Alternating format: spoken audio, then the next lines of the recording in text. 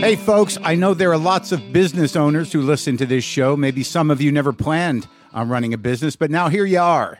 One thing you've always got to keep in mind is how much you're spending on your operating costs. That's one of the first things we had to keep in mind with WTF.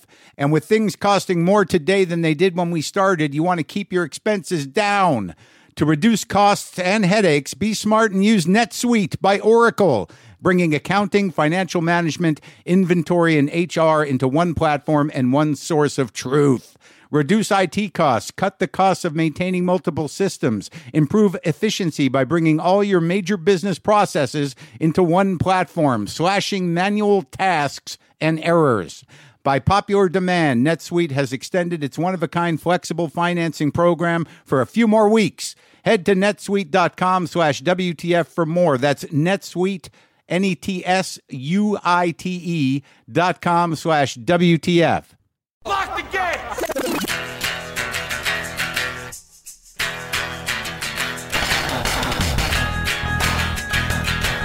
All right, let's do this. How are you, what the fuckers, what the fuck buddies, what the fucksters? What's happening? I'm Mark Maron. This is my podcast. Welcome to it. It's called WTF. How are you? Everything all right? Back from New York City. And what a fucking amazing trip. I've been away for 3 weeks. I don't know if you folks have been keeping up, but I'll give you some updates. By the way, DL Hughley is on the show today. He's a guy that I've been wanting to talk to for years, actually. For years. I had a mild obsession with his very first HBO half hour because I think we did him around the same time. We talk a bit about it, but I always wanted to interview him for years, and it just never happened. It almost happened a lot, and we had a lovely conversation. So he's going to be here momentarily. Also, yes, I did see it. Yes, I heard about it. I did see it. What am I talking about to those of you who don't know what I'm talking about? Well, I'll tell you. Alex Moffat on SNL did me as a character in a sketch. It was the Poddy Awards, the Podcast Awards. So they took the piss out of podcasting, but I think it had it coming. I have no real issue with that. I thought it was funny. I thought it was inside in a way. And then he came out and did me. And I got to be honest with you, I was very flattered. I'm not easy to do. I know that.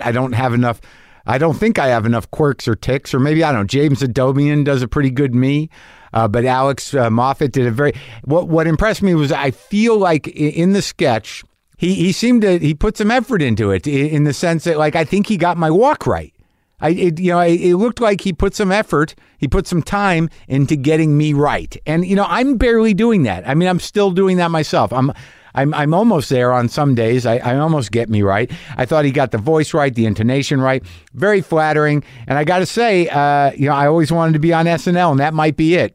I might have just gotten on SNL by proxy through the character of me played by Alex Moffat. I'd like to thank him for doing that.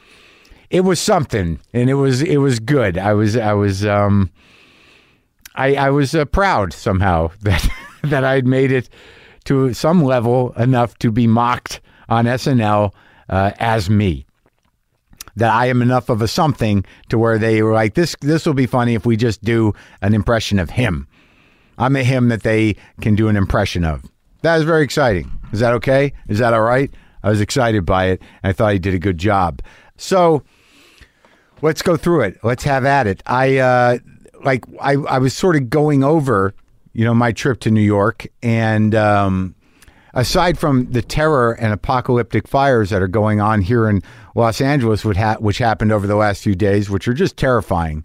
There's always that terror of fire here, and I definitely feel horrible for all the people that are losing their homes, the people lost people lost animals, and it's just a tinderbox out here, and there's always this threat of fire, and there always seems to be a fire going on, and it's awful. I just want to acknowledge that we're going through a lot out here. A lot of people are in a lot of trouble and need a lot of help, and the firefighters have been amazing. Firefighters, not unlike the vets and soldiers and people in the military.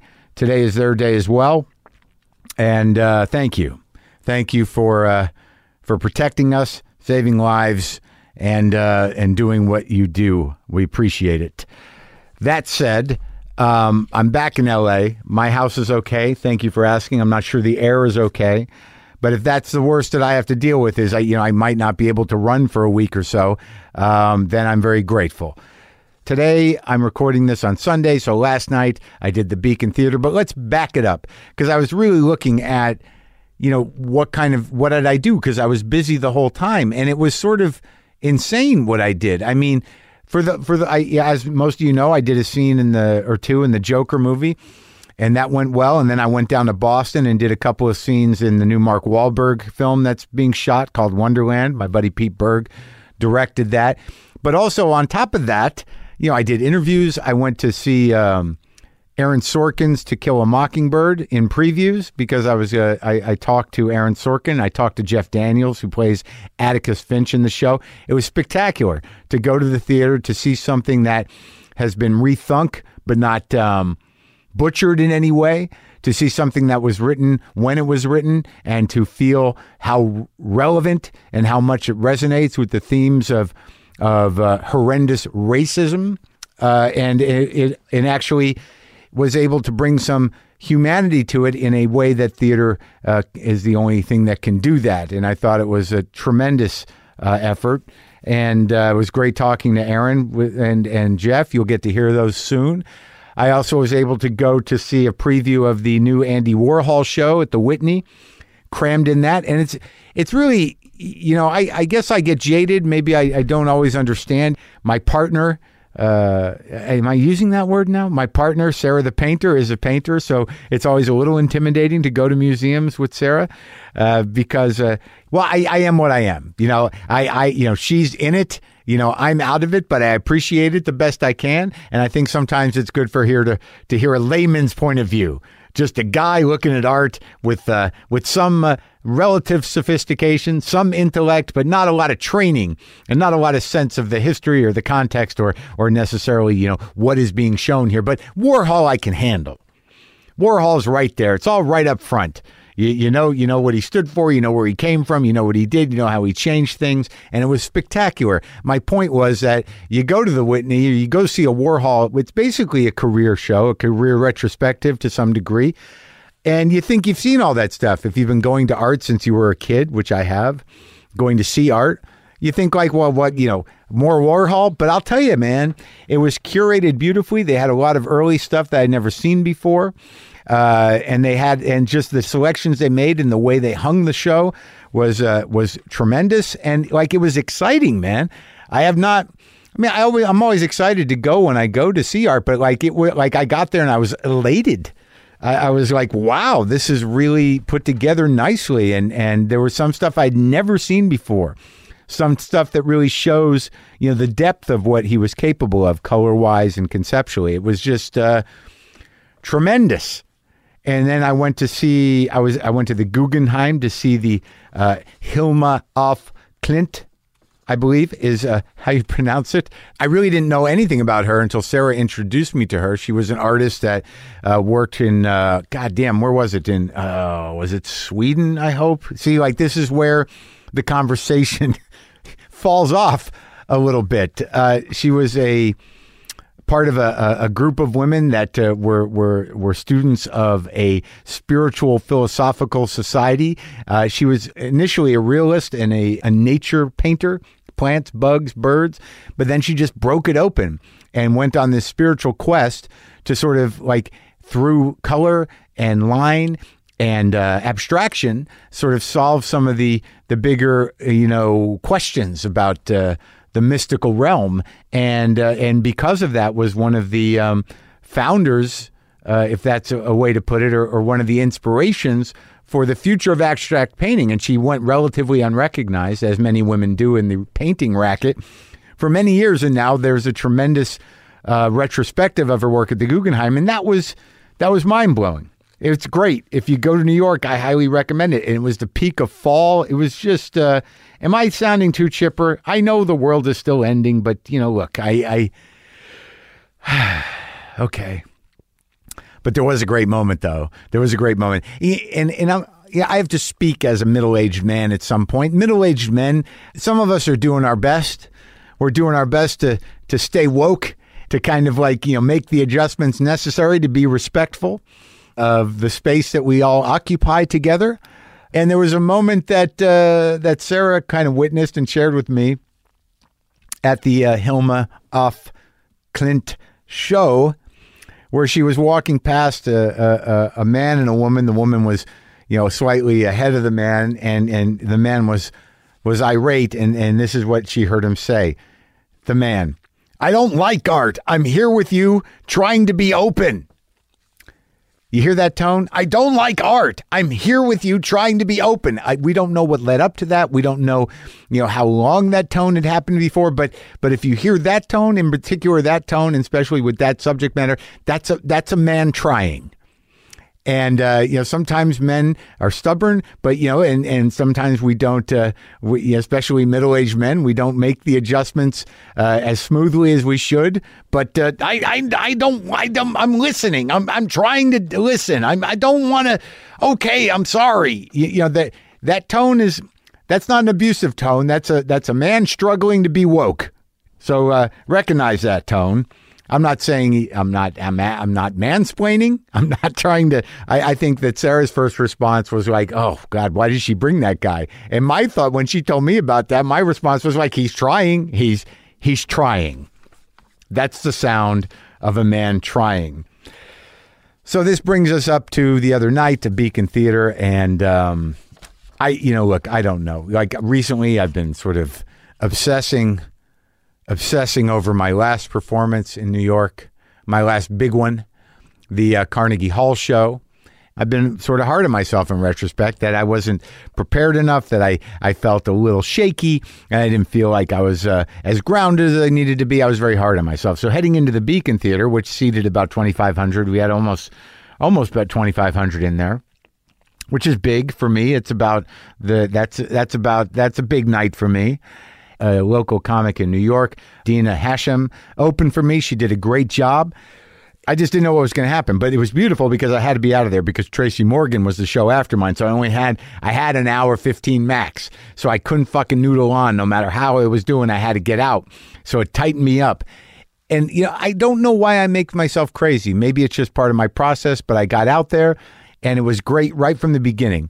It was a great crowd. It was a great room. It's a beautiful theater. It was actually productive because I'm working through bits and, I tried some new stuff that I put together that morning, which I always seem to do when I'm up against the wall and I'm doing a big show. If I just put myself out there and I risk failing or I risk taking out some new bits out there or I frame it a different way, that makes it very immediate and very exciting. And I came out of it thinking like I see a form to this. So as this hour evolves, as we move towards another special, I did see a way that I could build something that is a unified hour, which is what I've sort of been doing the last couple of specials I did. So it was great, and I was glad people came out and witnessed that. My mommy was there. My Aunt Bobby was there. Oh, my Aunt Linda, my Uncle Bill was there. Brendan McDonald came. Sarah was there. Matt Sweeney was there. Sam Lipsyte was there. A lot of Marin cousins that I never see were there. My grandma Goldie's neighbor, Kerry Nurick, and his family were there. But thank you for coming out. It went great. And the new T-shirts sold very well. That new shirt, the new WTF shirt that was available for people at the Beacon Theater is now officially on sale for the general public. This is it. This is the shirt designed by Aaron Draplin, and it's great. It's a great shirt. So go check it out and get yourself one or buy one as a holiday gift for somebody. It's at podswag.com/WTF. podswag.com/WTF, or just click on the merch link at WTFpod.com. Okay? Good shirt, and I'm going to look like that shirt again, at least for a couple of weeks, starting tonight. I'm shaving the fucking beard off, folks. Great trip to New York. Happy to be home. Thank you all for everything. DL Hughley is here. And DL, a lot of respect for this guy. Like him as a comic, like him on the radio, like his TV show. I always wanted to talk to him. It was a thrill for me to have him here. His Netflix special, DL Hughley Contrarian, is now available to stream. His most recent book, How Not to Get Shot and Other Advice from White People, is available wherever you get books.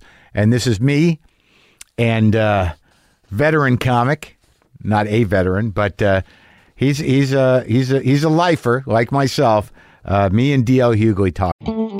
Sometimes I wish I paid more attention in school, or in some cases, any attention at all. There are probably a lot of things I could have gotten more out of, like literature, and now it's probably not in the cards to go back to school and study the classics. But luckily for us, there's a new podcast called The Foxed Page that dives deep into the best books of all time. This is basically like the best possible college English class, but more relaxed and fun. No pressure of grades or needing to prepare something to say in class. It's only the books you want to read and know about, presented by best-selling author Kimberly Ford.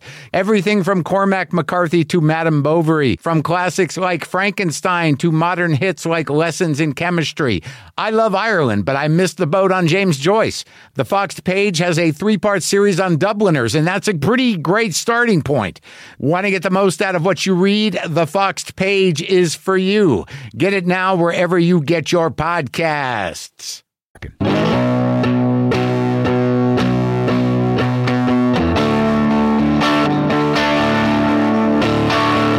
On your radio show, how much do you you go? Do you just talk alone? Are you always in there with somebody? Yeah, but it's more with terrestrial. So it's the R&B format. So we have I got all that forward momentum teasing shit. We'll be back. You still got more with Tears music. Yeah, and then everybody wants you to sell their pizza, their books. So there's that, and then for labels want you to feature. It's more cluttered. Yeah. Yes. But do they come in and I remember, because I like doing radio. I started the way I got used to this was I was on Air America for a year and a half, right? That. Yeah. And when you first start doing it, when you got to do a morning show and you got to wake up and it's live, it's fucking exciting, man. Well, except when you've been out all night. It ain't. I did radio show for a long morning radio for a long time. Yeah, I was beyond my out all night days. Right. No. Because you out all night, you don't know whether you're going to the radio station or going. You're like, hey, I don't think I'll have breakfast at the radio because I've been out so long. But I love the afternoons. I love doing that. I love the medium of radio. Yeah, me too. What do you do? 3 to what? Do you do 3? What time do you start? Well, we start. The show is from 3 to 7. But we're in the West. So when I'm here, it's 12 to 4. But so do you live here? Or you live? I live here in New York. And New York. And so, what's the deal on that? How often do you spend in New York? I'll finish this and I'll go home and pack, and I'll be in New York for the week, and then I'll be to Portland. Then I'll come back and I'll Portland for a show? Portland, we're doing the comedy Get Down with me and George and Sid. George Lopez. Oh, really? You're doing that? You're touring with that? Yeah. And Cedric? And Cedric and Eddie Griffin. So holy shit. You got Eddie out? Yep. And that's what everybody said. Everybody said. You managed to get Eddie? Yeah. Where was he hiding? He was hiding in Vegas and this shit. Like, he plays a lot of gigs. He got that residency down in Vegas. He does? He was at the Rio, now he's moved. And that's what he just stays there most of the year? Yeah, but he plays there, I guess, Tuesday, Wednesday, Thursday, Monday, Tuesday, Wednesday, and then he gigs on the weekend.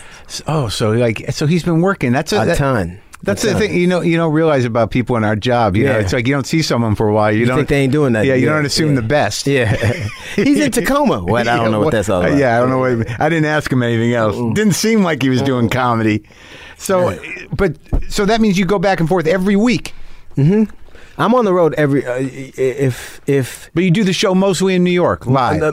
It's really 50-50 because I'll be like, I did the show Friday from Cincinnati because I had a gig there. So you just go into the studio, do ISDN line. Yep. They set you up. And is it national, the show? We're in 70 some markets. 70. We're in New York, Baltimore, Detroit. How's it doing? Atlanta, really good. Yeah, really good.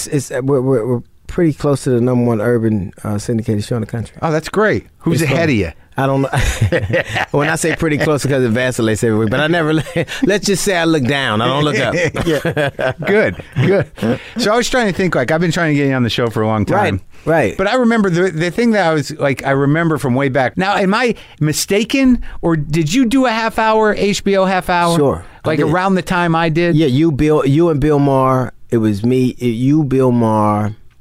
I did it at the Fillmore though. Yeah, you did. Yeah, and I don't know if you were on my shooting, but it was around the same time, like 95. What? Well, it was a little earlier for me. Right, you were the ones before me. Before you guys. Right. So because I remember seeing that, and I never forget that especially yours.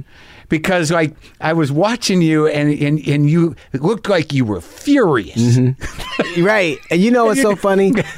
When I look back at my earlier stuff, like I hardly ever, like if this comes on or somebody mentions it, it was really because I came out of a different experience. Yeah. So like I worked really, the Chitlin Circus. So you would be working these nightclubs. But where'd you start? Here in Los Angeles. But you grew up here. I grew up here. I didn't even know that. I grew up here until this morning. Yeah, I grew up here, and so when I you do joints like the Page 4 or the Total Experience or the Regency West. So they were really just these fucking nightclubs here that had to clean drinks or whatever. Yeah. And so because at that time you had to have the drinks off the floor by 2:00, so at 1:30, they would let comics go up, and so you had to shout and shit, and at 1:30. 1:30, so the comics would go to get people out so that they could clean the drinks up. No shit. They could still stay. They just couldn't have liquor out. So what part of town did you grow up in? I grew up on 135th and Avalon. Yeah? I don't know that neighborhood. It's South Central. It's like if you hit a motherfucker, if you threw a rock from my house, you hit a nigga that lived in Compton. That's what happened. Yeah. So we were in the unincorporated part of Los Angeles. So I lived on this side, that was LA, and across the street was Compton. What does unincorporated mean? Nobody wants it. Nobody wants it. It was called the unincorporated. It was Los Angeles, Compton, and Gardena. It's like if you look on the map, it's like Rosecrans and Avalon, and across this way is Gardena, across this way is Compton, So it didn't belong to anybody. It's no man's land. So we're like almost exactly the same age, give or take a few months. Born in 1963. So like you grew up through a lot of shit in that neighborhood. Yeah, of course. Yeah. But I don't know that it felt like anything. Right. It didn't feel like it was just like it was just your life. Like when I watch movies or read stuff about it, I go, damn, that was fucked up. I don't know how we made it. How did anybody make it? But it didn't ever feel like that with me. It never felt like, it's not something that I'm not overly nostalgic about it, but I have a lot of pleasant memories. Yeah. But do you remember it like at any point getting bad or scary or fucked up? It was never scary to me when I was living there. When you were little? When I was living there, but when I got married, like I got married at like 21, 20 years old. Still married to the same person? Yeah, I still am. And when I would go back, because you were in it, so when I would go back, like and I was like, shit, this is pretty goddamn scary. So it would once that like that tether broke and you had seen other things, right? Because I had virtually nothing to compare it to. Yeah, how long did you stay there? Like your whole childhood? Yeah, stayed there my whole childhood. Well, and then I left when I was like 17. So what was the family situation? How many brothers? I have 2 sisters and 1 brother. And your folks still around? My old man just went about a month and a half ago. Really? Yes, and it was. It's funny because good run. He has a good run. Yeah. That's what I told myself because I'm like I like to think I'm a pretty pragmatic guy. But it was rougher than I thought it would be. Like, of course. I was like, I thought, hey man, I've seen a lot of shit and he's had a good run. How old was he? 84. Yeah, 84. But when you're old man, like women say dumb, like I don't think they intentionally, but they have a different motivation. Like you should be there, right? When he'll know you're there. He didn't know I was there. He did because he was just he didn't know. But it was so funny because what did he have? He had stage 4 lung cancer. So it was that whole that was a horrible thing to. But it was. He didn't know because he was on morphine? He was on everything. But there was, the best moments I've ever had with my father was when he was on oxygen and couldn't talk back. It's amazing the shit you can get off your chest when a motherfucker can't say nothing back. Did you? Yes. Did you get some shit I got, how much I loved him and how much, and I wish he'd let me be close to him. And takes his mask off and he says, I just wasn't from that generation. He was lucid and he said, I wasn't from that generation. I'm amazed at how much you've accomplished, and I'm not. He said, I'm just so proud of you. Oh boy! And then my brother walked in and go, wait a minute, I was talking to that motherfucker. Who are you? But it was because we came from a very religious family. I think black people are scared not to believe in God. Because they go, we believe in God, and look how shittily we treated now. What if we didn't believe in Him? Well, that's right. I mean, I think I imagine that's what religion is for. It's what it's used for. Yeah. Do you go to church now? No. I mean, it was always weird to me because the same people that gave you Jesus gave you nigga. So it wasn't really like... way back, right? They're like, I don't know, like just even the stories that you hear about don't make sense. Like if you like, oh, Santa gives you what do you want, little slave boy? My mother back. Yeah. I'd like my mother back. yeah. I'd like my mother back and my father to have his foot back. So you couldn't. So my father is, and my real name, please. right, and my real name and some semblance of where I came from. That's it. Yeah. I mean, 23andMe before it happened. Yeah, right. So in the end, you know, because I think one of the great things about religion is that you get to bullshit yourself.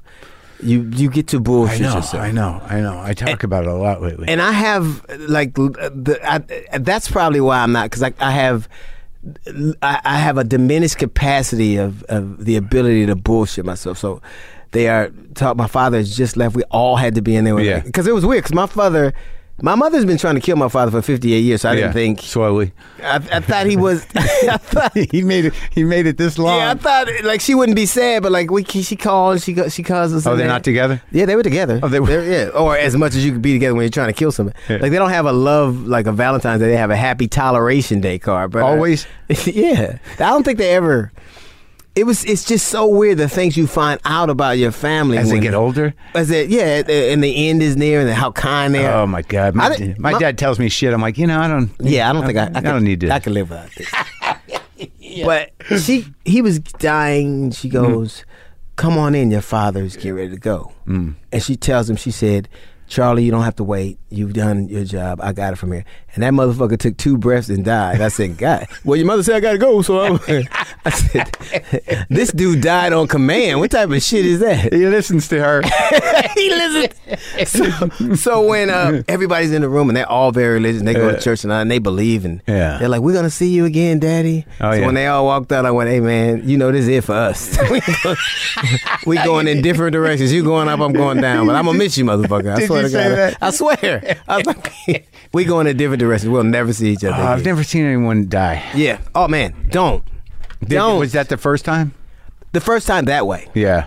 Not the first time, in life, but the first time that way. You saw other people die? Oh, yeah. Where, on the streets? I saw 2 people die when I was a kid. Yeah? One had a motorcycle accident, a mini bike. You remember those little mini bikes? Yeah, sure. He slapped the one they shouldn't have given us? Right, the one that they would never allow to happen now. No way. We can't even have those fucking scooters. No way. I see grown-ups on those scooters. I'm like, you're going to break, man. Yeah. We're breakable. Yeah. Don't think that you can do that and shit. And cities rent them now. All over the place. Yeah. So this kid was on a mini bike, and he hit a wall, and his brain came out. No, come on, man. I'm like, wow. We were kids, and then I watched a kid named Bradley get shot. That was the 2 times. A kid you knew? Yeah, for sure. When you were older? He was little. No, I was in the 7th or 8th grade. Yeah. So he was in the 9th or 10th grade. Oh, and he got shot in some bullshit? He got shot. He was a Boy Scout. And so these cats from my neighborhood got to heavy Boy Scout. Yeah, they're armed in your neighborhood. but he was like one of those kids. Like every neighborhood, no matter how rough, has a kid that has a different light. Good kid. Yeah, he was a good. Like he didn't succumb to the. Yeah. So he did all the shit that you were supposed to do, like a Weebelo and a Boy Scout. Oh yeah, went all through it. Cub Scout, Boy Scout, Weebelo, and isn't there another one? Eagle Scout. Eagle, yeah. So he believed in all the outfits. Yeah, he had them all. And he was, here's the thing about a dude like that. He was conscientious, but he was so cool, everybody dug him. Yeah. So like people didn't think he was a dick. And one fucker just killed him? Well, these dudes had gotten to it with some other dudes from another neighborhood. Yeah. And when they drove up, the fight had happened on a weekend. And when they drove up, they knew and ran. And he's like, I ain't in this shit. Yeah. And they shot him. On purpose. Yeah. It was the first time I conceptualized how you could hate somebody just from a different neighborhood. Like that notion made me hate those cats from those neighborhoods.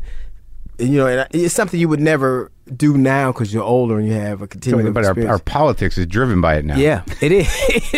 It's the same shit. It really is. This tribal shit. Yep. The Hatfields and the McCoys all over you. Yeah, and it's so shallow and I can't. Like, I mean, I know you're in it a lot, but like, so you were able to stay out of trouble when you were a kid? No, I got into a lot of trouble. I did all the time. I never graduated from high school. I got kicked out of. I got kicked out of Gardena High, went to Locke High, kicked out of there in a week, went to For what? Fighting, selling weed, trying to be, I didn't have a romantic notion of the way, of the cats I grew up with, and I don't have a romanticized notion of them, like I said earlier, but they taught me a lot about the world, even though it was a very small piece of the world, and a lot about who I am and what I could be. But I remember I would do all the shit they did, but I felt so bad for them. Oh, really? I did. I was like... Did you feel guilty, though? I didn't feel guilty, but I felt bad for them because I couldn't articulate it then, but I just knew something was different about me. Yeah. Like, they had girls and money and respect. And they could do what they wanted to do. But you saw that it was, like, empty? Or that it wasn't all that it was... I don't know that I would say that, because that's a little more introspective than I would have been, but I felt... Years later, I would realize... I knew it wasn't. I was being disingenuous. It wasn't you. It wasn't who I was, and the fact that was who they were. Made me feel bad for them. Interesting. They weren't pretending. That was it. This is the best it's ever going to be for them. But do you think that you were maybe, because we're comics and you're obviously a smart guy, that there's a sensitivity and a capacity for empathy, that happens at a young age, and either we can handle it or we can't. Either we get defensive or we don't. But there's something like I'm just trying to picture, because I knew guys that you wanted to hang with, but you knew that like you weren't one of them. Yeah. Because but you didn't quite know what you were. I would have to say that's a close approximation, because I loved them and I thought they were cool. Right. Yeah. And I didn't think I was I didn't feel superior, right? But I felt they gave sorry. But they gave you definition too, right? Because you always I remember hanging out with badass dudes, because sort of I wasn't a pussy, but I wasn't doing that, right? And they had a certain amount of confidence or a certain amount of cool, right? And they were like, "Come on, come with us." Right. I'm like, "Yeah, okay, right." Do I have to get new shoes?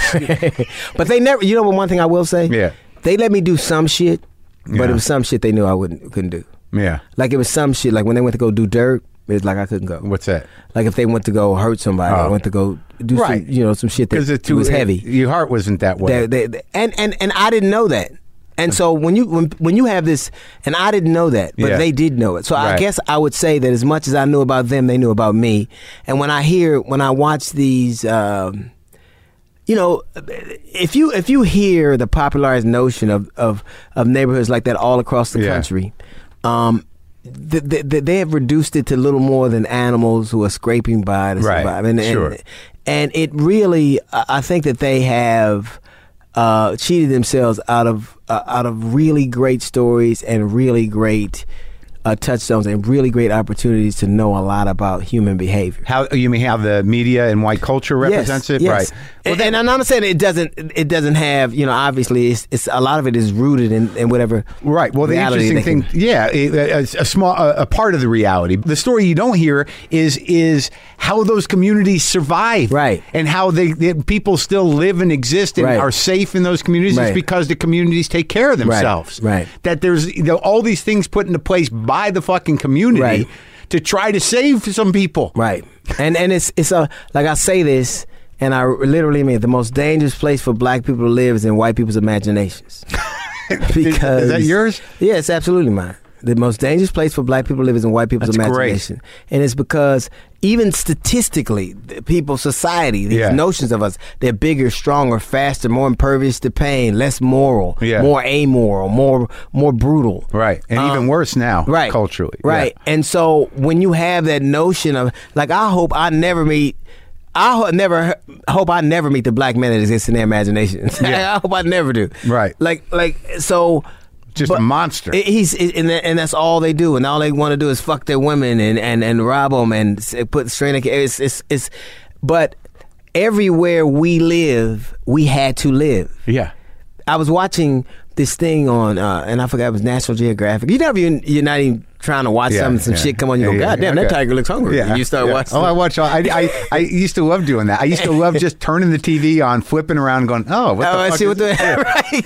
So they had this thing called the Tiger Widows so it was these tigers that fed off these. The women would go get bamboo or wood or they did. And everybody would go, why did they leave? Why didn't they leave? And it was because they couldn't. And that's really the same situation.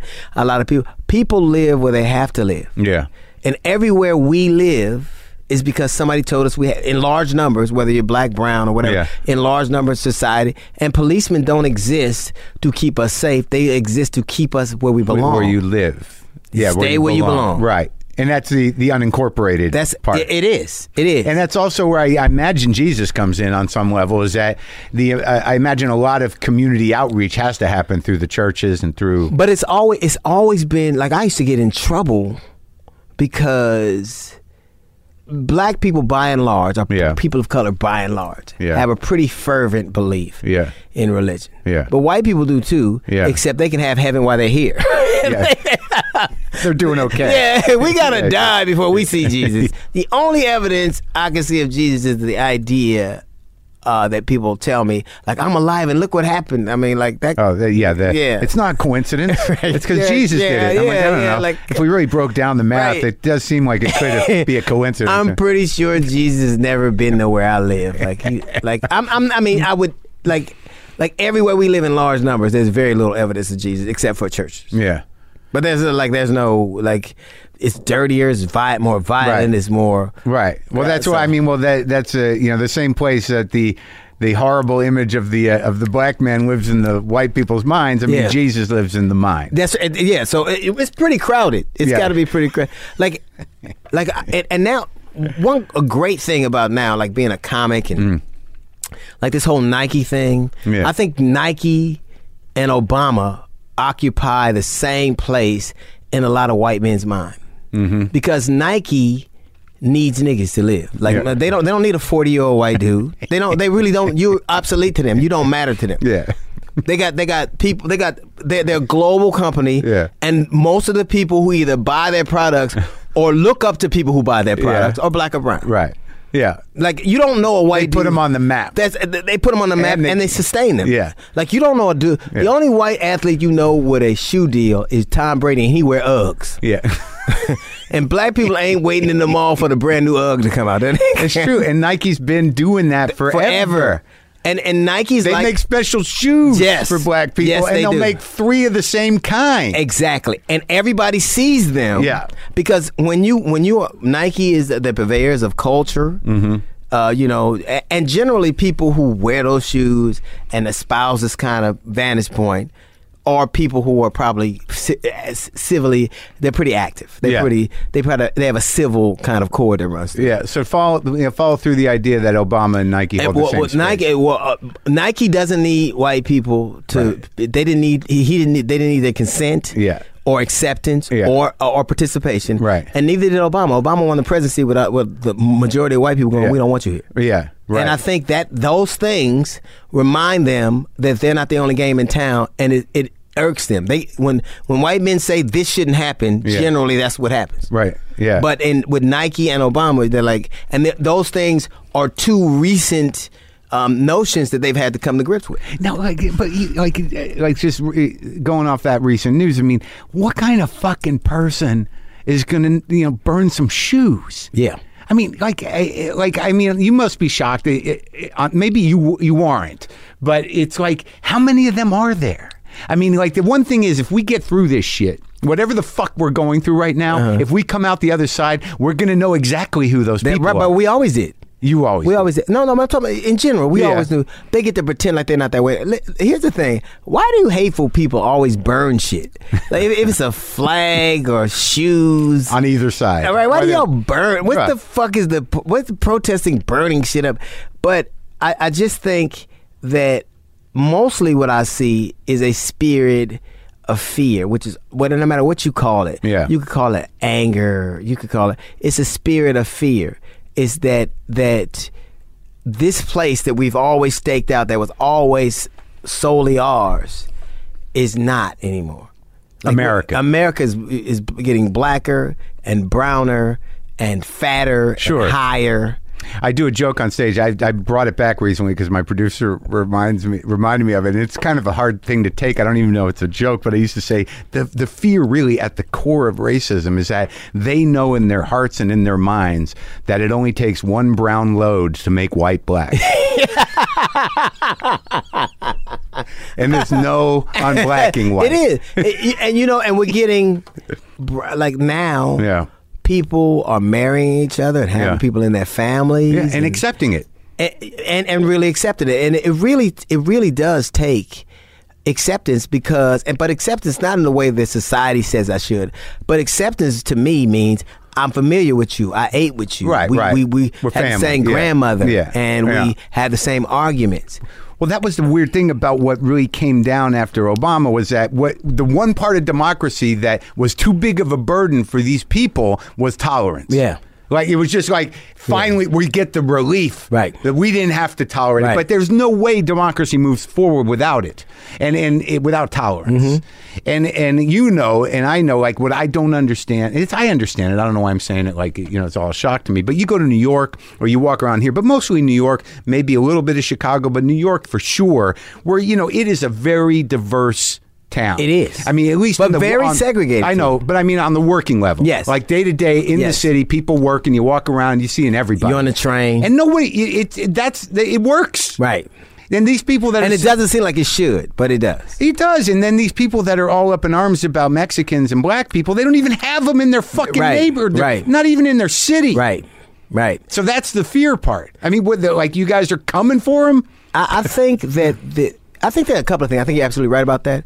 But there is this notion of people being afraid of all the horrible things that have been done to people like that. Yeah. They're afraid of vengeance too. They're afraid that... Oh, that's right. What if these motherfuckers get me back? What if they... Because you don't... The one thing I will say about these specific times, and I don't care where you ideologically... You're the reason when something happens, they pretend like they don't see it. Like they get to pretend like they don't know Donald Trump is racist. They get to pretend like they don't know policemen can be brutal. Because if they did acknowledge it, they'd be compelled to do something about it. Or deny it and live with that cancer in their soul. That's right. Which I think a lot of them do. That's right. And so with the component of the realization of things is also, if you know what things really are, then you also know the other side of the coin is that what if people exact revenge for that? Well, yeah, and I mean, I just went to the, I was down in Birmingham, Alabama, and I went to the monument, the big lynching monument, and then I went to the museum in Montgomery. And that was an issue that's always been there, is that, by the time, at slavery at its peak, they were way outnumbered. Yeah. And then once it was ended, they were just sort of like, okay, just go. Right. They knew all the time that at any point, which is why all that terrorism happened, all the lynchings happened as an example, but they were completely outgunned. And I think that's still the thing. It's not so much, I mean, they probably regret slavery on some level, but they're still afraid of the repercussions. I think that human beings, some people... I think they regret slavery, but the reason most of them regret slavery is because we're still here. They didn't have a return plan. Right. They didn't have a return to sender plan. Just like the kids that they're stealing from these parents. Right. Yeah, they didn't write any names down. Right. No cities. Right. No ships wanted to take them. Right. But it's so, like, even now, like, it's funny how America loses perspective constantly in matters like this. Like, really, I don't know how different Colin Kaepernick is from Muhammad Ali. And we still have never learned from that. Or Rosa Parks. Or any. I'm not talking about his vocation. I'm talking about his stance and what it cost him and how it galvanized the community and how it raised awareness. He's going to be more famous for the thing that he stood for than he ever could for throwing a ball. And it's that whole thing. And the other thing is... Do you feel like he has galvanized the community? I feel like he has... It's so funny because now we're talking like a white guy. I mean, how are you guys doing? He's people got mad because Colin Kaepernick's. Why are you doing this while you're playing football? This is America's. Why we can't? But the only time white people ever listen to us is when we're running, jumping, dancing, or singing. So the only time white people sit around and watch black people is if they're doing something to entertain them. So it makes perfect sense if you want to get their attention, do it while they're... But even beyond that, one of the things that society seems to do is go, well, that black person is successful, so he doesn't get to have that conversation anymore. He doesn't get to say. Right. But he's not regular black. He's one of us. He's kind of one of... Yeah. Like, if you look at football players, a lot of people, well, why are they protesting police brutality? They're rich. But if you look at the physical attributes, the very physical attributes that get you drafted in the NFL as a black man, being big, black, fast, strong, aggressive, impervious to pain. Yeah. If those very physical attributes that get you drafted in the NFL get you killed when you're off that field. Right. If you have it on a draft report, you're high. Yeah. You go high on the draft. Yeah. If you have it on a police report, it's the reason the grand jury acquits. They go, well, shit, look at all this. We had to shoot that nigga. Yeah. He wasn't on the field. Right. He was doing that shit just in the town. Right. If that was between the hash marks, we had no problem. Right. But we know what he had in his hand. It wasn't a ball. Right.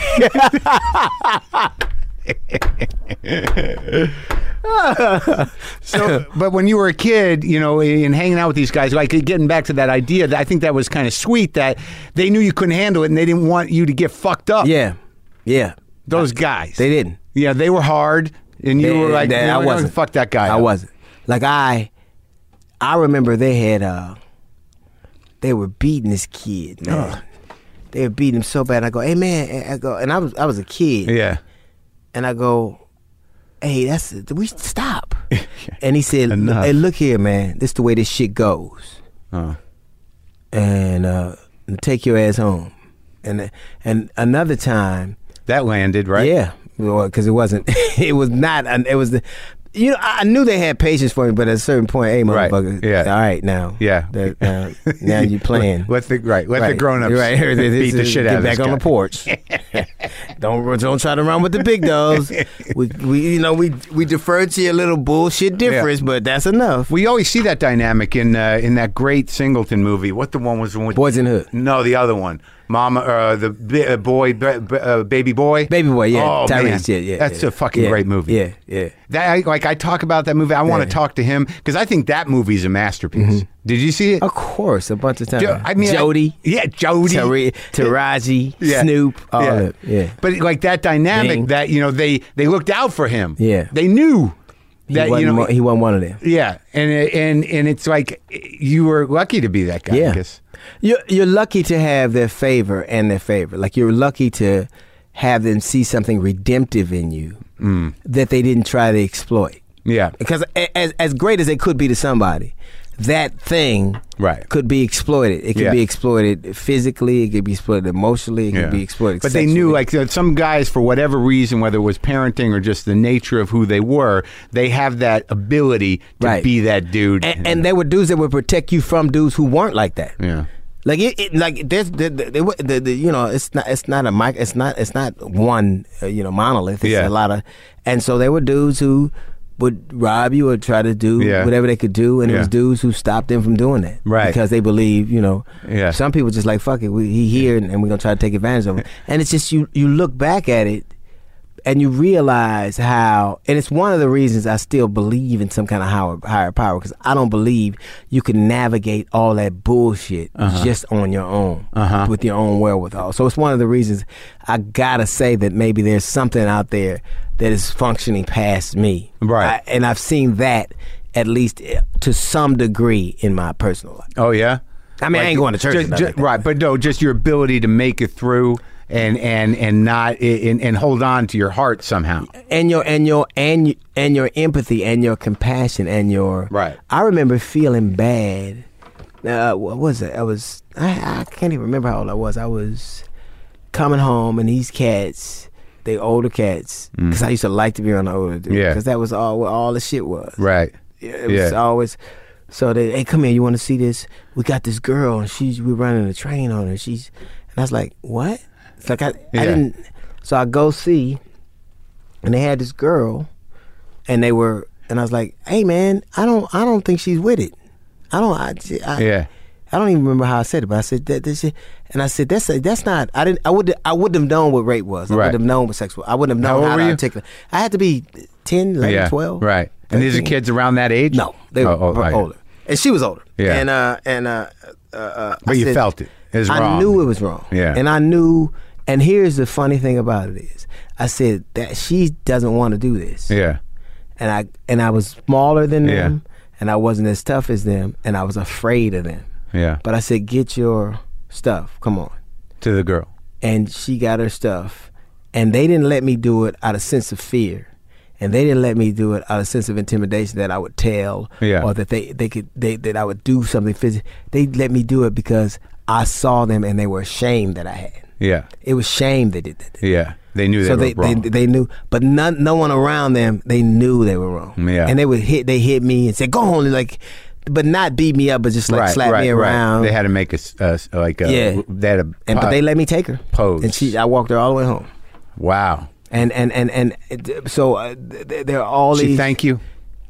This is funny. So Mark, we get her home. She lived in a different neighborhood. I had to walk past. And her brother sees his sister all, disheveled and torn up, starts chasing me around with a knife. And she didn't say anything for a while. And finally she goes, it wasn't him. He helped me. Oh, no. So he said, either you tell me who did it or I'm going to cut you. And I said, man, I live with them. Yeah. I can't. He said, well, I'm going to cut you. And I closed my eyes, and he didn't cut me. And he slapped me around. So I got beat up by him, and I got beat up by him. He slapped me all the way back to just kept slapping me in the back of the head and kicking me in my, this kid just doing. Because you're a kid, right? But just and then so I get back to my neighborhood, and they kind of not talking to me. And then weeks later, I'm at this place called Smitty's Liquor Store. We all hung out there. Yeah. And I see the motherfucker and he gets into his car and he said, thanks, nigga. And goes, because I helped her brother. Yeah. He didn't say he wasn't nice. Yeah. He goes, thanks, nigga. that was it. That's all you got. That's enough. That's all I got out. Yeah. And you couldn't go to the guys who live in your neighborhood. They were still mad at me. Right, but you couldn't say you don't know what I did. Right, no, I couldn't say that. No. But I'll never forget that moment. Yeah. The moment of something bigger than you. That's one of those moments where you get the courage to do that in that moment. Yeah. To, see something's wrong in a real way and step in. And I was so afraid that my mouth tastes like pennies. That was the first time, the only time, I read a story one time and it talked about the brass taste of fear, and I went, that's what that is. Really? Yep, that's how I knew it. It's real. It was, man, my mouth was dry and it tasted like pennies, and I was horrified. And so that was enough for you. You didn't have to get, you never crossed any other sort of moral lines. I've crossed a lot of moral lines. I shouldn't, Right. I've crossed a lot of moral lines, but this is weird to say, but not many that I haven't. I don't pretend like I don't know what they are, and I don't pretend I don't give myself a break for them. Like more in my marriage, right? And some of the things I've done. But you never killed a dude. No, right? No, you have a pretty low bar. Thank you, Mark. I mean, the other stuff you can rationalize. Yeah, I fucked my wife's sister, but I didn't kill nobody. No, I didn't actually do that. I didn't do that. You know what I mean? I think there are some things that, like we were talking about before, whatever they were insulating you from, there are some things that break a spirit that, will either crush a person or make them hard beyond redemption. Right. And a lot of those cats, though I love them and that I learned a lot from them, they were. I've met 4 dudes in my neighborhood, I'd say, that without, I'm not a psychologist or a psychiatrist, right? But they were sociopaths. Sure. Yeah. Yeah. And they like me, so it was cool, but they were sociopaths. Right, because something broke in them where conscience was not, they couldn't entertain it. Yeah. They just didn't get it. They just... Oh, from the get-go. They were always different. Yeah. I'm like, man, what the fuck is wrong with you? How do you think that's okay? They were always, from the time we were kids... I wonder about that sort of like now, because of social media platforms and also because of this president, that it's sort of unleashed a type of if there's some narcissists out there who are like malignant, fucked up people, and they've got any juice at all, it's their time. It is, man. It's vampires walking the earth in the daylight. But it's just like, if you look at Trump, Roseanne, Kanye, there's like an arc there. Yeah. There's something that's running through. Yeah. And all of them, I would say that every person I know that is him is they have this malignancy in it. Yeah. And it's so obvious. Yeah. Now, you can mask it with a level of genius. Sure, or charm, or like, Yeah, you can, right. But when it's naked and you see it for itself, there's I loved Kanye. I can't stand him now. Yeah. I can't. I can't. You mean you've gotten past to well, he's mentally ill? No, because black people will do that. Everybody see this if you make an album good enough for us, we will make excuses for you. That's how bad we need to feel good. Right. They're like, that nigga ain't been right since his mama died. We made excuses for R. Kelly. I mean, I know he peed on that girl, but if you're gonna pee on somebody, this is the album you need to do it to. Yeah. I mean, Bill Cosby raped those people, but he gave us Jello. So but we had. They didn't let him off the hook. No, it took a long time. It took a long time. Yeah. But for people like that, the reason that they spark to him, that he's like that moth to the flame kind of thing, right? It's because they internally have the same kind of failings and malignancy and darkness that he does. Mm-hmm. Yeah, they do. Yeah, like Roseanne with the whole Ambien thing. And I'm like, that was Ambien makes you sleepy, not hate niggas. I never saw that. What is that all about? Well, that's the thing. Knowing from having a narcissistic father, like when you corner them, they got no way out but fuck you, right? Like, and they'll make all the excuses, but if they're down for the count, they're not just going to go down. No, they're gonna take some. Yeah, you don't know what the fuck's going to happen. Like the whole thing.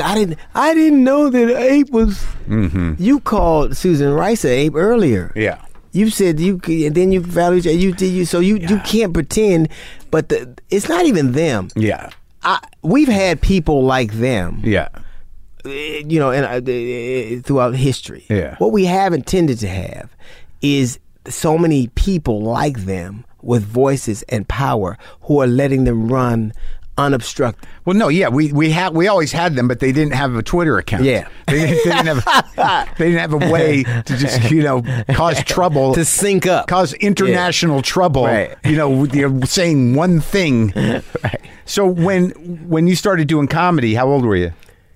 21. Yeah, and wait. So you dropped out of school, were you headed in a bad direction? I was. Here's the thing. I just was dumb. Yeah. So I actually not dumb, but I would have never thought that I wasn't. Yeah. Given then you have these experiences that you process things a different way. Yeah. But it was a frustrating process for me, so I just stopped going, and then I work at the LA Times, and I get to talk. Yeah. And I started doing comedy. And were you working at the LA Times first? Yeah. Doing what? Selling subscriptions on the phone. I remember I called Jay Leno one time. Really? And he all but cussed me out. But did you know it was Jay Leno? Yeah, of course. Yeah. Of course.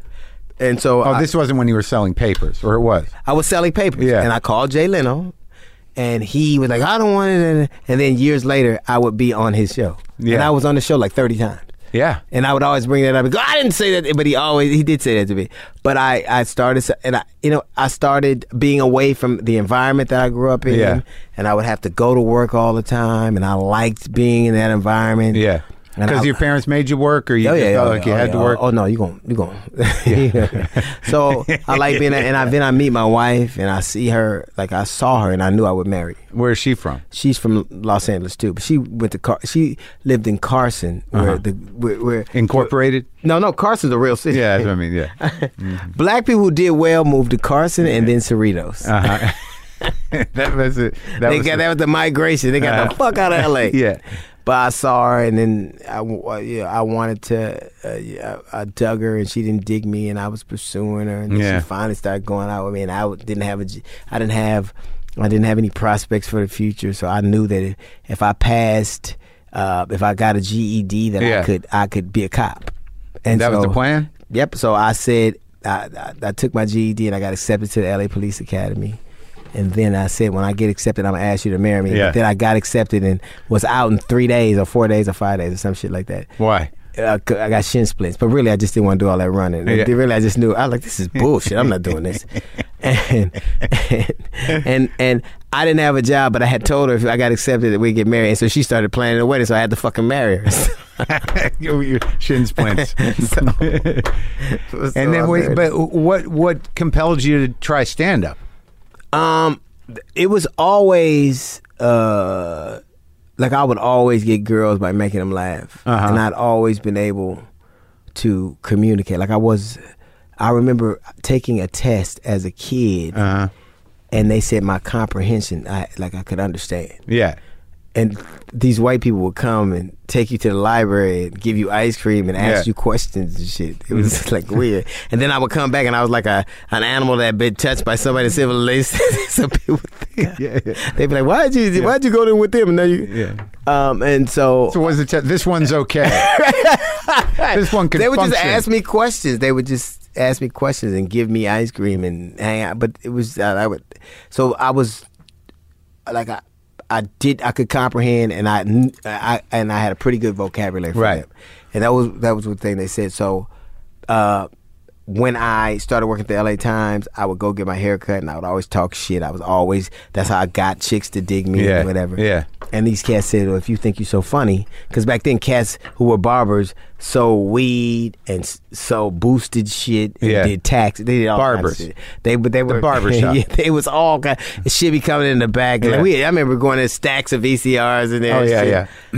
So they were giving a concert, and they at the Total Experience on Crenshaw with a group called Blue Magic and Robin Harris, and they said, I was going to ask you about Robin Harris. Yeah, that's the first time I'd ever seen him, and they said, if you think you're so funny, open this show. And I had never done comedy. Yeah. I get on my stage and in front of this audience that came to see this group and him, and I said, this is what I'm supposed to do, and I instantly knew that's why I felt sorry for those dudes in my neighborhood. I knew I would do this. Yeah, and that was it. That was it. How'd you do?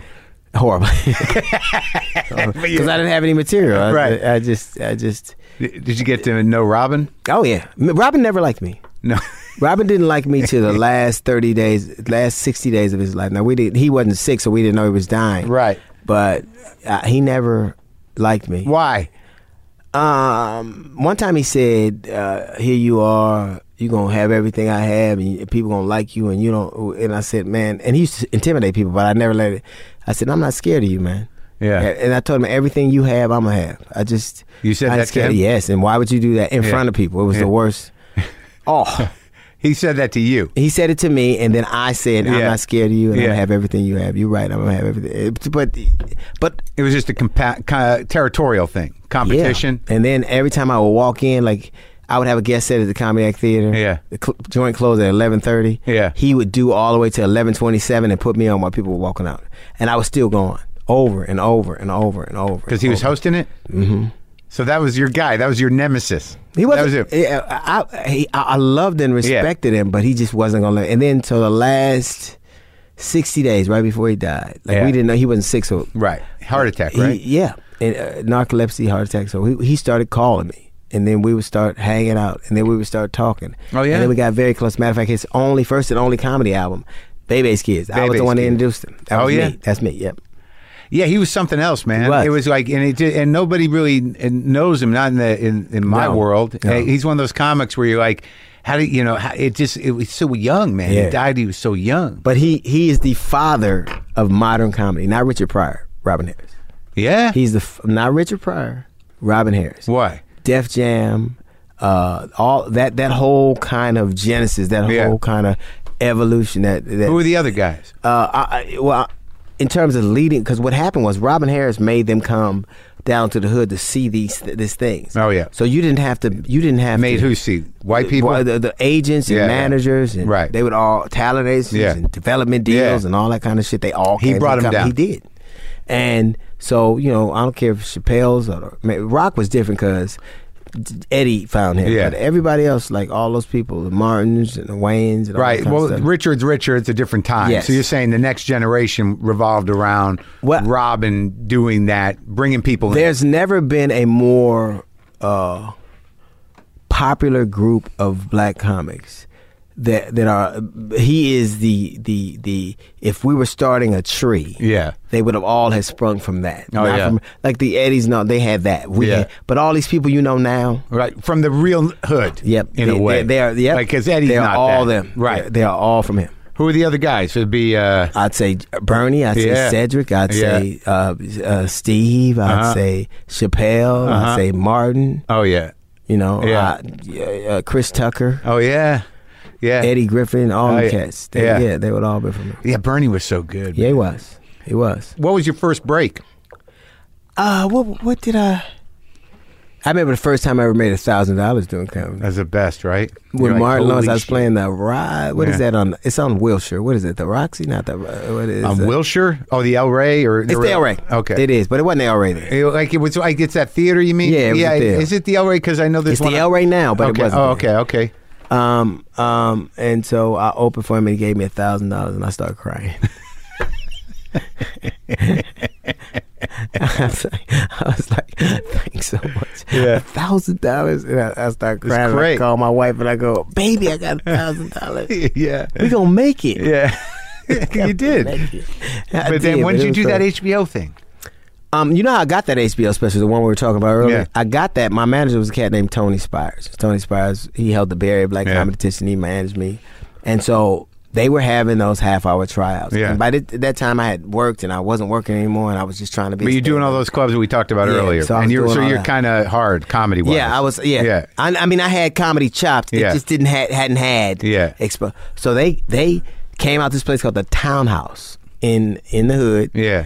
And they were auditioning J. Anthony Brown, Eddie Griffin, Joe Torre, and Jamie Foxx, right? Yeah. He said, I can't get you an audition, but I can let you host. They'll let you host. Yeah. So I would do 10 minutes, bring somebody on, do 5 minutes, bring somebody on, do 5 more minutes, bring somebody else on, 10 minutes at the end, then I wrapped it up.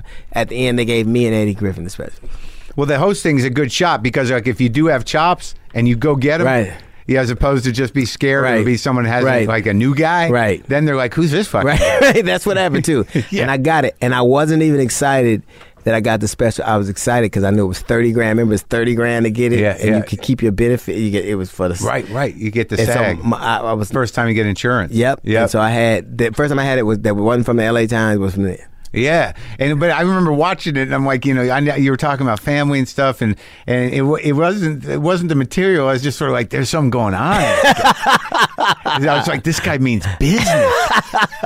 Yeah, man, you had to be because all I ever knew was shut the fuck up, pick this dress. I'm like, it was urgent. Yeah, right. It was urgent. Right. Urgent. And then after that, what happened? We just started working on the road a little bit? I worked on the road a little bit. Then we got... When did you start hosting on BET? Shortly after that. Were you hosting? I was the first host of Comic View. You were the first? I was the very first host. I didn't watch it much, but I just remember like Talent. Wasn't he one host forever? I was the very first one. But he hosted it for years, didn't he? Here's how it happened. Yeah. I hosted it for 2 years. Yeah. I was the first host. I hosted it for 2 years. The second year... I thought, I want to do something different. Right. And I quit in the middle of a show. And they started saying, we're going to have alternate hosts. And so then the next one was Cedric. And then they had all that. But I was the host for 2 years. Was there a guy named Talent, or am I making that up? Yeah, Talent did that. Oh, yeah. But it was way like... way later. Way later. Yeah. Way later. Like I was the... Matter of fact, when I did BET, they only... I don't know if I can say this because... They wouldn't pay me, and so you couldn't have a lawyer. Yeah, and they wouldn't let you couldn't have a lawyer. And if you asked for a lawyer, it would be trouble. But you could go to an arbitrator in DC. They had all the fucking rules. They made a mistake in the contract that said I was supposed to be paid X amount of dollars per segment, not per show. But what they did was I taped 150 some shows. Oh my God. And they would cut them up and it'd be best ofs.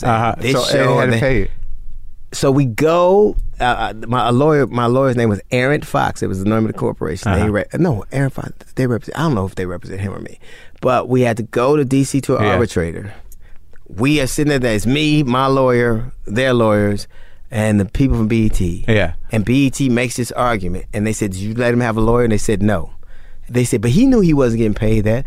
I said, "I only knew with the contract. I don't know. I had no idea I couldn't have a lawyer." Yeah. So I had a litigate. I had a litigator, but I didn't have a lawyer. I couldn't have an entertainment lawyer to look it over. The lawyer, the arbitrator looks down and said, "You had representation BET?" And they said, "Yes." He said, "You didn't?" I said, "No." They said, "Pay him." And the dude started crying right there in the thing. And I said, did we win? And they had to pay me all this money. For segments. For segments. And it was like 6 segments a show. Right. And for 3 years. They fucked up the language of the contract. Yep. They did. They didn't expect anybody would call them on. Well, I wouldn't have, because I couldn't read. I wasn't like. Yeah. I didn't have. We couldn't read that shit. Yeah, anyway. I didn't know what the fuck that was. Right. And boy, I know this. That he started crying when they had to pay it. The BET guy. Oh, the executive. He got fired. Everything. Shit. His name was Curtis. I won't say his last name, but he sure did get fired. He started crying in there. I was like, why is he crying? He don't have to write the check, but he wrote the contract. Funny, man. And then after that, so when did you start touring with the Kings of Comedy? Is that a long time after that? A long time after that. So we did that. We did but you did BET, but and then you're touring, because, I mean, you were a big act, right? Well, we did BET. We did a half hour. We did another half hour. I did this thing called Double Rush that was with Bobby Pastorelli, and it was a Diane English show. That really didn't take. But I started making money on the road, so I moved from the inner city into the valley. Yeah. And that's how the Hughleys came about, because I had white neighbors for the very first time. So when you toured, though, at that time, because like someone like Bernie, man, if you listen to Bernie's first stuff, I mean, that was for black audiences. There was no question. Period. So like a lot of you guys, and I imagine it still happens, is that it was almost all black audience. Yes. But that's a big audience. It was but back then, it's still a pretty good sized audience, but now they have so many more options. Right. It was like we were back when they had the TV, but with 3 channels, and we were on one of the channels. Right. So it was us and white people and Mexicans. That was all you had. Right. And so we were a big act, but it came about. I was on the Hughleys. They had gone out and done a modified version of that. Bernie and Stead and Steve, and they were playing theaters. It was okay, but they wanted to move up to arenas. But you had the Hughleys. I had the Hughleys. That was on for, like, that was one of those things I remember, right, but it was one of those things where you got moved off a network, and then they got you another network. Yep, UPN. Sure did. And that was fucking crazy, right? You thought you were done. Yep. I never did, though. I always knew. I remember when they told us we were canceled on ABC, I said, I don't know how, but I'm going to get us to 100 episodes. And I did. And did it syndicate? Yeah. Oh, that's great. Yeah. Oh, it ain't what it was. It ain't like a Cosby syndication. But then again, I ain't got to pay out a lawsuit. So it's... no, you don't got to go broke and blind and be disgraced forever. Hey! Be erased. Stop telling the truth. Be erased from history. Right. Yeah. Right. But then I was on Sid was on, Sid and Steve were on the Steve show. Bernie was just crushing them on the road. I was on my show. Bernie hadn't had his show yet. He hadn't had his show yet. And so they wanted to play arenas, so they brought me on. And we toured for 3 years, and then Bernie got a show. That was huge, that tour. Very big. And then Spike did the movie. Did he do it he did it early on, though, right? It didn't, or did he wait 3 years? It was the 3rd year. Oh, it was. Yeah, so you guys were tight. Yeah, we were ready to go. But it was weird for me. What happened for me is I had done another HBO special 30 days before, and it had aired. It's called Going Home. And it had aired about 40 days before we were going to shoot the comedy the Kings of Comedy. Oh, really? So I had to write. I had written an hour. Right. So I had to write 30 more minutes. In a month? In a month. It was horrible. Oh, it's the worst. It was horrible. Because you spent like a year putting that HBO shit together. A couple years. And it's tight, and you know how it goes. Yep. Man, how'd you feel it came out? I don't know. I would have noticed. It was all right. Yeah. It wasn't. I wish that I wish I could have done my HBO special on the Kings of Comedy, but I did it then. But this is my September 18th will be for Netflix. Contrarian will be my 11th special. That's amazing. 11. That's 3 great. books and 11. I've written 3 books and 3 specials in the last 6 years. Well, this is the time. If you're giving away money, and there's all these different options. Yep. And it's sort of hard though, when you hear about how some of the guys we know and came up with the money they're making, and then they make your offer. Yeah. There's some part of your brain, but you still got still a lot of money. Yeah. You know what's funny? I had no idea. So Michael goes, we got your Netflix special. Yeah. I said, all right, thanks, man. That's cool, dope. I want to do it. And so I start writing it and getting it together. And then I hear Monique say, they only offered to have me $1,000. I was like, hey, wait a minute, how much did they offer me? Like, it was months later. Like, I had been excited about the deal. Right, I had no idea what I was going to assume Mike Rotenberg would give you a good deal, right? Yeah, I just didn't even think about it because I thought, because when we did specials, it was like a calling card. Just let me show you. Right. Let me show off You're for you. You're just happy to get it. Right. I just get the exposure. Right. I want you to see what I'm doing these days. And then they told you how much? Yeah, and I was like, oh, okay, all right. I'll take it. I'll do it.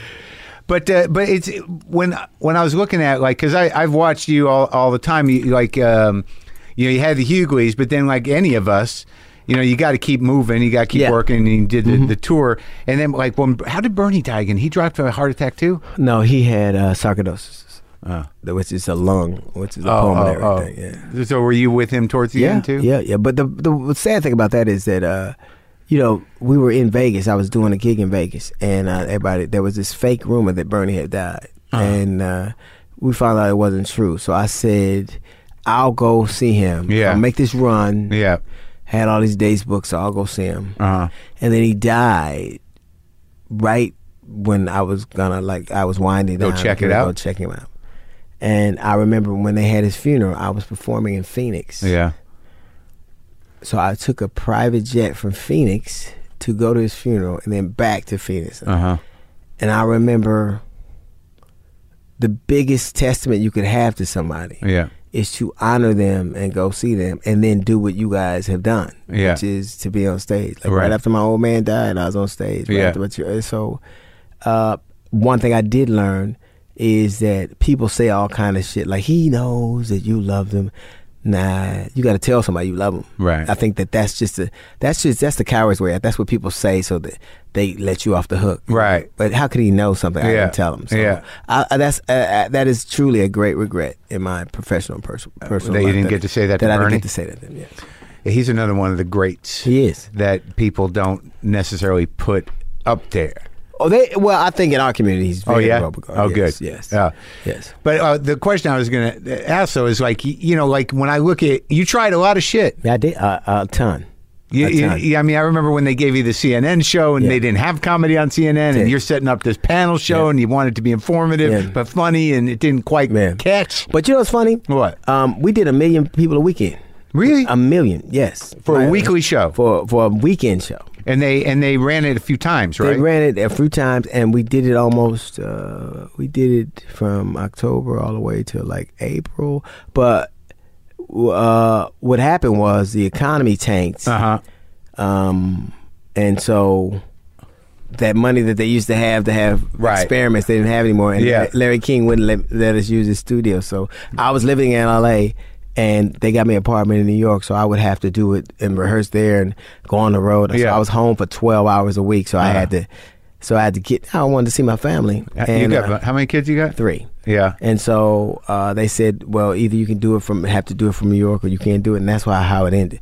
But the same apartment I have in New York now is the one CNN got me. Oh, really? You just kept it? You kept it? Yes, I did. Yeah. Yes, I did. And then you did, you worked with Jay. You did a lot of segments for Leno's show. But you're always like, at some point, when you look at your career, and like I have to do the same thing, where you're like, you can't look at it as like, well, I tried a bunch of shit that didn't work out. Sure, I can.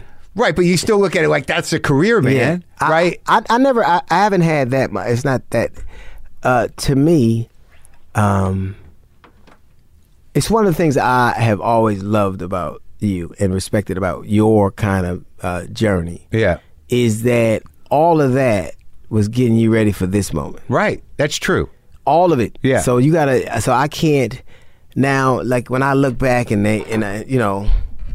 I've written 3 books. I won a Peabody Award. I got a radio show I dig. Yeah. I'm pretty respected. Yeah, very. I can do what I want. Right. I say what I want. If a motherfucker asks me a question, they know I'm gonna tell them the truth. Right. So and I have opportunities to do things, and I'm asked to do things all the time, and I get to say no a lot. It's the best. It is the best, man. And so I can't, in the end, and I still comedically love what I do. Yeah. The great thing about getting to the age we're at and having had some failures, or at least some things that didn't happen, is that you become truly fearless at some point. Right. at some point it's like, what's going to fucking happen? Right, now? right. What are you going to do? Right. I remember when people got so mad at me. I remember I was on Jay Leno on Don Imus thing had happened, and those he called them nappy head hoes. And I was on Jay Leno, and I said that was wrong. Those girls weren't hoes, but they were nappy head. And what the fucking firestorm that started from who? From the women in the black community were angry, and they wanted me to apologize. And I'm like, I'm not fucking apologizing for a joke. And they were boycotting me and protesting me, really? Showing, oh man, it was insane. And then it was bad. It was horrible. Like Steve wouldn't let me on the show because he said people are mad at you, and there's a lot of people that wouldn't book me. Really? Yes. Because the black women were mad. Mad. And I said, which was ridiculous because my wife is black, my mistresses have all been black, my kid. So I was clearly making a joke. Yeah. But I never felt like you should have to apologize for a joke. Right. And I defended a man that made a bad. I think you're disingenuous if you give yourself leeway that you don't give to somebody else. And it taught me a lot. It taught me I could take a punch. Yeah. And it made me unflinching in my convictions. I believe what I say. Yeah. And I'm willing to, if you don't dig it, I get it. But fuck you if you can't take a joke. And you took Megyn Kelly to task, which was beautiful. Yeah. But you know what I don't like about people? People play home games. Like, really, Sean Hannity, all those cats, Tucker Carlson, they're cowards because they only play in their cathedrals. Right. They only play home games. That's right. She was on Fox when you did that, right? Remember back when she was on Fox when she was a racist and now totally. on NBC, she gets to pretend like she's not. It ain't working. Like, just because... I look at her and I'm like, you pretty monster. Like, hey, it's just because you cook with olive oil don't mean you don't... Like, so it was one of those times where... like I've never been scared to. I can't remember what was it exactly about. It was about. I had another book at that time called Black Man White House. Yeah, and it was a second book. It was the second book. It was the oral history of the Obama years. Yeah, and it was told like how Twain did that oral history. Kind of thing. Yeah. And I pretended like I was there. It was kind of like Forrest Gump. I pretended like I was there doing all of these things. Oh, right. And it was hilarious and it had done really well. And we were originally there to talk about that. Yeah. But then Philando Castile got killed and there had been this rash of shootings. Right. And so it morphed to that kind of conversation. And she had that dude, Mark Furman, come out before me, unbeknownst to me. And I'm like... The LAPD guy. Yeah, I'm like, a disgrace. The monster, yeah. Yeah, look, when you are so racist that you get a black murderer off, you're not an expert that they should ever use. Yeah. The only place he could be an expert on fight. So we had this huge fight. And that like 30 million people saw because we were. Yeah, I remember watching it. It was, and then I was so mad and incensed that I wrote this book, How Not to Get Shot and Other Advice from White People. Oh, you think that was part of the trigger of it? It was a trigger. It definitely. I think that's and it took me a year or two, about a year, to sell the premise. And my agent, my book agent Richard, and Peter, my publisher, my editor. And Doug, who wrote the book with me. But thank you to white benign racism and white indifference, because it is catapulting such a level of creativity, whether it's LeBron James with his Shut Up and Dribble because of Laura Ingraham, or this book because of Megyn Kelly. It's that blonde, white, indifferent, benign, but vitriolic racism that just is really kind of what everybody... Ingram's not benign. Yeah, no, she's not benign. She's not. Megan's pretending to be benign. She's not. But they use the same peroxide. I'll say that. Yeah. But thank you to them. But this book is funny, but it's also I'd imagine it's probably pretty hilarious to the black community, but it's also a pretty scathing fucking indictment of white people. That it is. Yeah. It is. But it's But not, I laughed at it. Yeah, well, because you have perspective. Right. Each chapter is... It's an amalgamation of all the advice. The things that white people tell black people. All the time. Yeah. Always, and all the stuff you've experienced. Right. Like how to name your kids, where to drive, how not to get shot by the police, how to act, and then the subcategories are how to be nice and quiet, what kind of music should you listen to, stop making white people say the N-word, how to not come from a single parent household. That's tricky. Because it is, but it's all those, they come from these cities. Do you know that if you listen to white people, you think every black person lives in Chicago? Like, I don't care what happens in Sacramento, they go, what about Chicago? Yeah. What about Chicago? Most people don't that would be like that's castigating. That's saying everybody that Chicago is really kind of what that they represent the moral failing that we all have. And they that is really kind of biased and racist. But you would never say that because that a lot of people die of opiates in West Virginia, but that isn't indicative. That isn't the total. That isn't what white people are. So it's amazing to me. But the white people are keeping that shit under wraps because of shame. Because of shame. Yes. Like the amount of white people that are dying from that shit from all classes. Yeah. Like, and there's an amazing book called Dreamland about the opioid epidemic, but it's like, 50, 60,000, 70,000 a year, but they can't even address it. Like the black community had they had to address crack. Yeah, because we were going to jail. Yeah, and dying in prison. Yeah, and crazy. Yeah.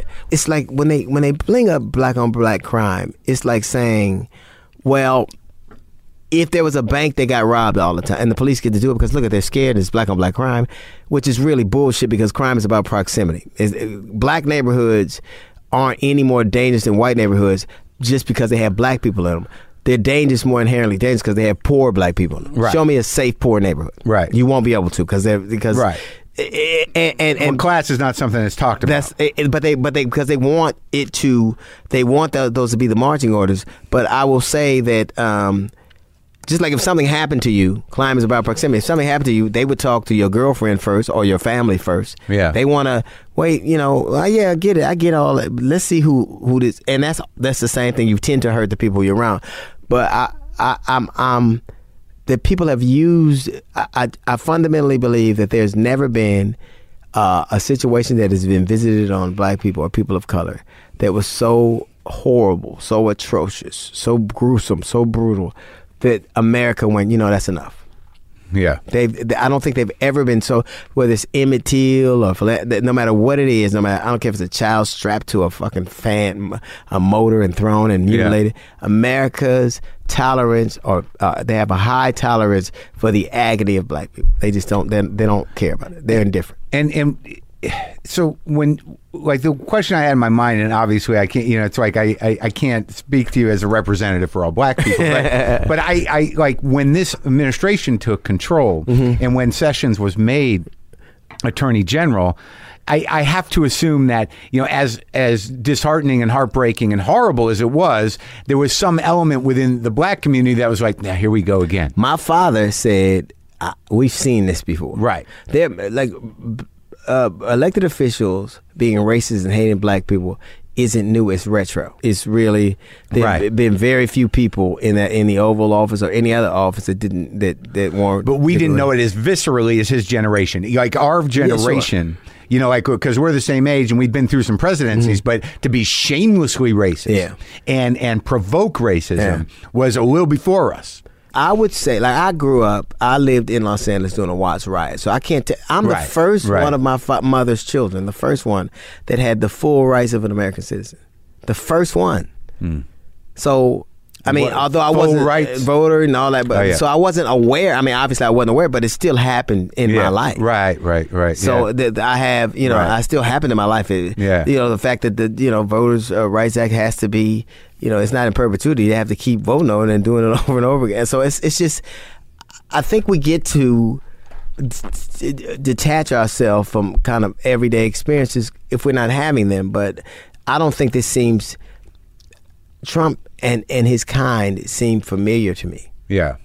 They do. They don't seem... if you look at the popularized notion of the average American around the world, the perception of us, he embodies all of it. Yeah, there's on some level he's like, it makes complete sense that he's president. Right. So when you look at how are we perceived in Europe, how are we perceived? Bellicose, fat, lazy, bully, immoral. What is he? Greedy. Right. So he embodies. So I've always said this, that Barack Obama, it was who this nation aspired to be. Yeah. Trump is who we are. Yeah. Terrible. It's true. Trump is who we are. Yeah. This couldn't. And then what cracks me up is when people go, well, he can't look at the unemployment rate for black people. It's at a historic low, so how could it be racist? No. I beg to differ. During slavery, it was 0%, and they hated niggas. Yeah. so you can work at 2 months. Yeah. So let's not pretend the fact that that people are employed means that we have a level of acceptance and tolerance. Right. Everything's okay. No, it's not. Yeah. Well, man, it's great to talk to you. Always, man. And I'm glad I got a chance to book. It's funny. It's good. It's informative. Made me feel, made me look at myself. Yeah. What'd you feel about it? Well, you have already done it. You let a black dude in your garage, and it's been great. Yeah. And I'm taking something. Do you know what I'm taking? Yeah. Take whatever you want on there. Just don't hurt me. Thanks, man. What a pleasure, man.